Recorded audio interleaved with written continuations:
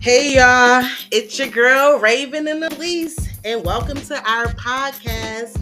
It is that deep, exposing elephants while talking healing. Now let's get into it. Hello, hi everyone. Welcome back. Welcome back.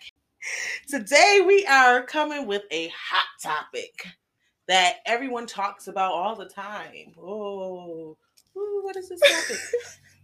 So today we're talking about toxic interpersonal relationships, but we not just talking about like boyfriend, girlfriend, this regular stuff. We're really talking about some really toxic interpersonal relationships, and we want to dig a little deeper.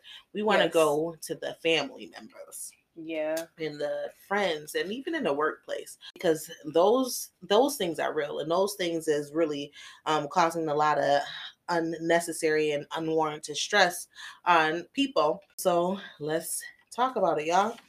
So the first place I want to go when we're talking about interpersonal relationships and toxic interpersonal relationships is I want to talk about family. And I want to talk about the high expectations that family has on us and how toxic that can be because of the ramifications that follows those high expectations on the individual who is expected to perform in a sense, and how that kind of makes you feel invisible, and you grow with this sense of invisibleness and the sense of not having a voice, and and you kind of learn your role in the family. And when we talk about family dynamics, and that's literally the organization of families, and how they can be very irregular, and how your role can be very unhealthy, and your role can be kind of one of those of being seen and not heard in a sense. And so when we're thinking about the parent-child relationship and thinking about those roles and how that should look in a family, and understanding the healthy way of a parent-child relationship versus an unhealthy parent-child relationship, and allowing that child to kind of feel included in the family and feel as if they are a part of the family, and not, kind of just here as a burden in a sense. Or like and so the black sheep, kind of. Yeah, because that's eventually what it turns into. Yep, absolutely. So and that's just like an example when I'm talking about like the family dynamic. So that's like one role in a family dynamic, parent-child relationship. Of course, there's husband-wife relationships, there's the siblings relationships, there's so many different. And then we also can get into hierarchy of the family, and what that looks like, and it's different in each household, right? So just understanding how, even with the dynamics and how the hierarchy is set up, because of it being set up like that, that person in that higher role, for example, the patriarch of the family, in his ideas and the way of thinking, cannot be healthy for the rest of the members of the family. However, they have to act and engage in that way because they are afraid of messing up the family dynamics and stepping out of place if they do say something that challenges that person who's in the higher role. Right. So even that kind of thing, and that continues throughout the life. So you find yourself still engaging in that same thing as an adult, being afraid to challenge a family member because of the fear of looking like you're disrespectful, respecting them, and you're violating the norms of the family. Yep, like those family dynamic, family roles. Yes. Kind of. Yeah, and living in that becomes toxic. And then you find yourself not wanting to visit as much, and those calls come further and few in between. And you're not checking in, and you're kind of isolating, and you're kind of developing your own thing over here because you are either going to continue to follow that role or you're going to challenge it and then become the black sheep. So what's your solution? So just talking about that. And that's just an example. Another example is having, a relationship where you're becoming codependent and an issue within a family member. For example, dealing with a family member who have issues with addictions, and developing this codependency relationship with that person, because obviously you don't want to see that person hurt or on the streets or anything, but at the same time you don't want to enable that person and you don't want to supply their substances. So you kind of find yourself in a rock between a hard place. You are also contributing to their problem at the same time of wanting to help them. And so that becomes a burden of their own. And so there's a whole separate group or a support group that's literally dedicated to family members and extended family members who does deal with people who have substance abuse issues, because those effects are strong and major. It affects everybody. It affects everybody. And so that's toxic interpersonal relationships. Do you watch or have you seen Intervention? Yes. And how, they're having the intervention, but most of the time the intervention is for the family too. Like the ones that are supplying, whatever it is that the person needs. Like you're giving them a place to stay. You're feeding their addiction. You're feeding them instead of helping them. Yeah. So that kind of made me think of that. Yeah. And it's like an automatic kind of thing, because that's always been your role. Yeah. Like if I don't do it, who else will? Yeah. Or they see it as like, a lot of times I feel like an intervention is, I think it's who are kind of like feeding their child's addiction. Yeah. It's like, that's my child. That's my child. I don't want to see my child in pain. Yeah. That kind of mind frame. And it's a real thing. That's it's not even an excuse. That's their legit reason as to why they are bringing over that bottle in the morning, because he won't function without it, because alcoholism is a real thing. And it's so dangerous to not provide that person with alcohol, because they literally can die if they go through those withdrawals being under watch. Yep. So understanding that and knowing that is a real thing, but how do you deal with that? How do you function without engaging in those same behaviors and still want to continue to have a healthy relationship or any relationship at all? I think that understanding toxic interpersonal relationships goes so far. Yeah. So far. And I'm still on families too. So I'm not even getting into and this also can be true when we're talking about codependency. That also can be true for friendships too, because you could find yourself carrying your friend through an addiction, and not even through an addiction, through a continuously bad relationships. It's so many other things. I feel like within friendship, the friendship dynamic, it goes both ways, right? Yeah. So it's like 9 times out of 10, y'all kind of dealing with similar things at the same time. Y'all synced up.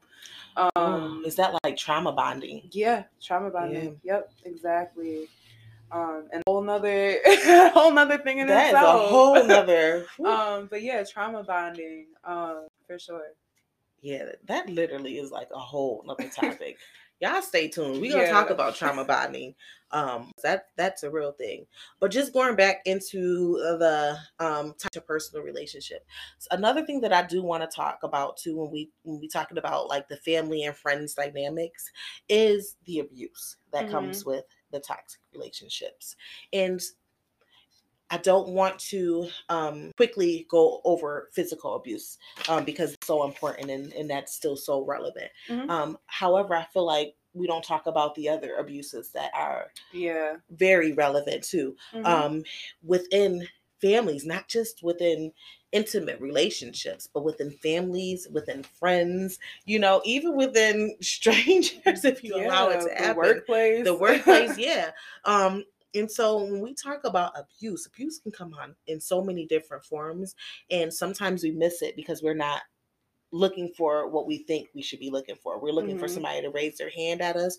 We may even be looking for someone to be screaming in our face or demonstrating some form of aggression. Abuse also can be emotional. It also can be spiritual. It can also be financial.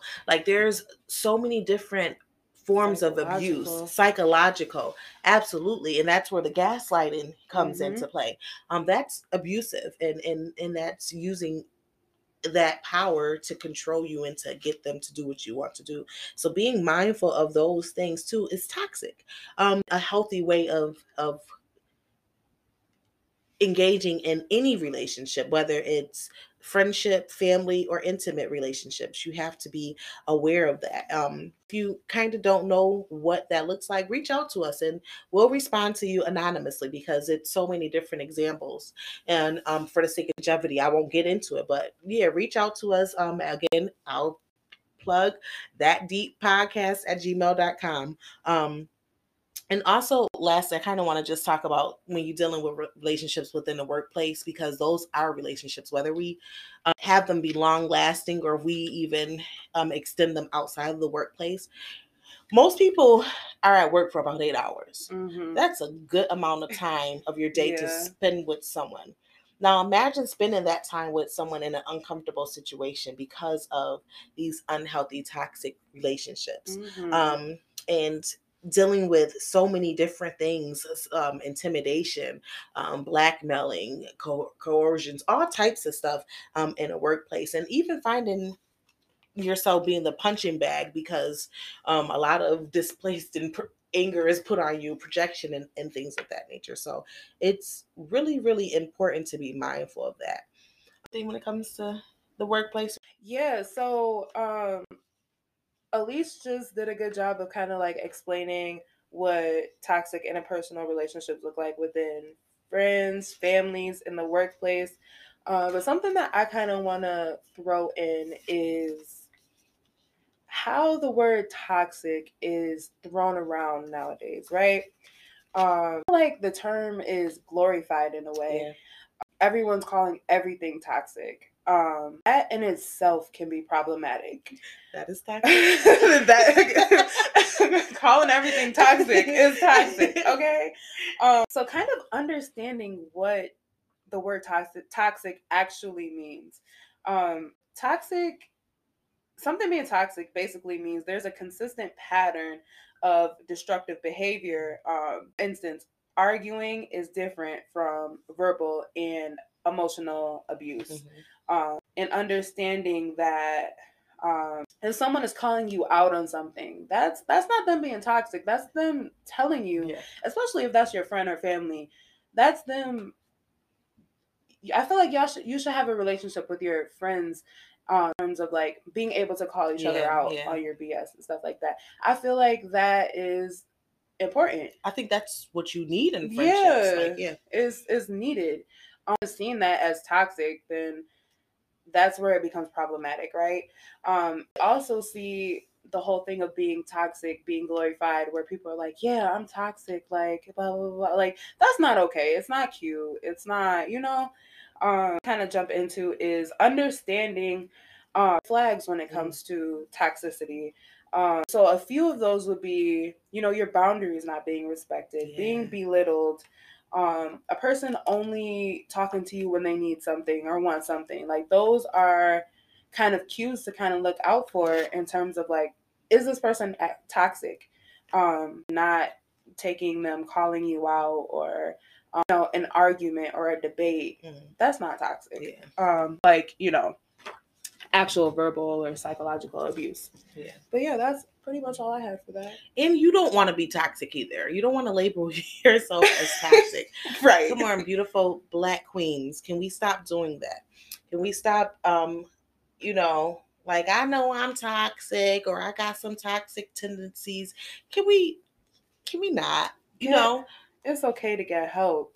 Yeah, you don't want to be toxic. You don't want to continue in these unhealthy patterns, and you finding yourself in these same situations with, you can't figure out like why you cycle through so many friendships and things like that. So we want to do better. Yes. This is what we are. This is what we're here for. We're here to. If you have any questions surrounding mental health that you would like for us to address, all you got to do is shoot us an email at thatdeeppodcast@gmail.com. But listen, remember, we are not your therapist. So if you need something and it's too personal, you may want to go ahead and schedule that consultation. You know what I'm saying?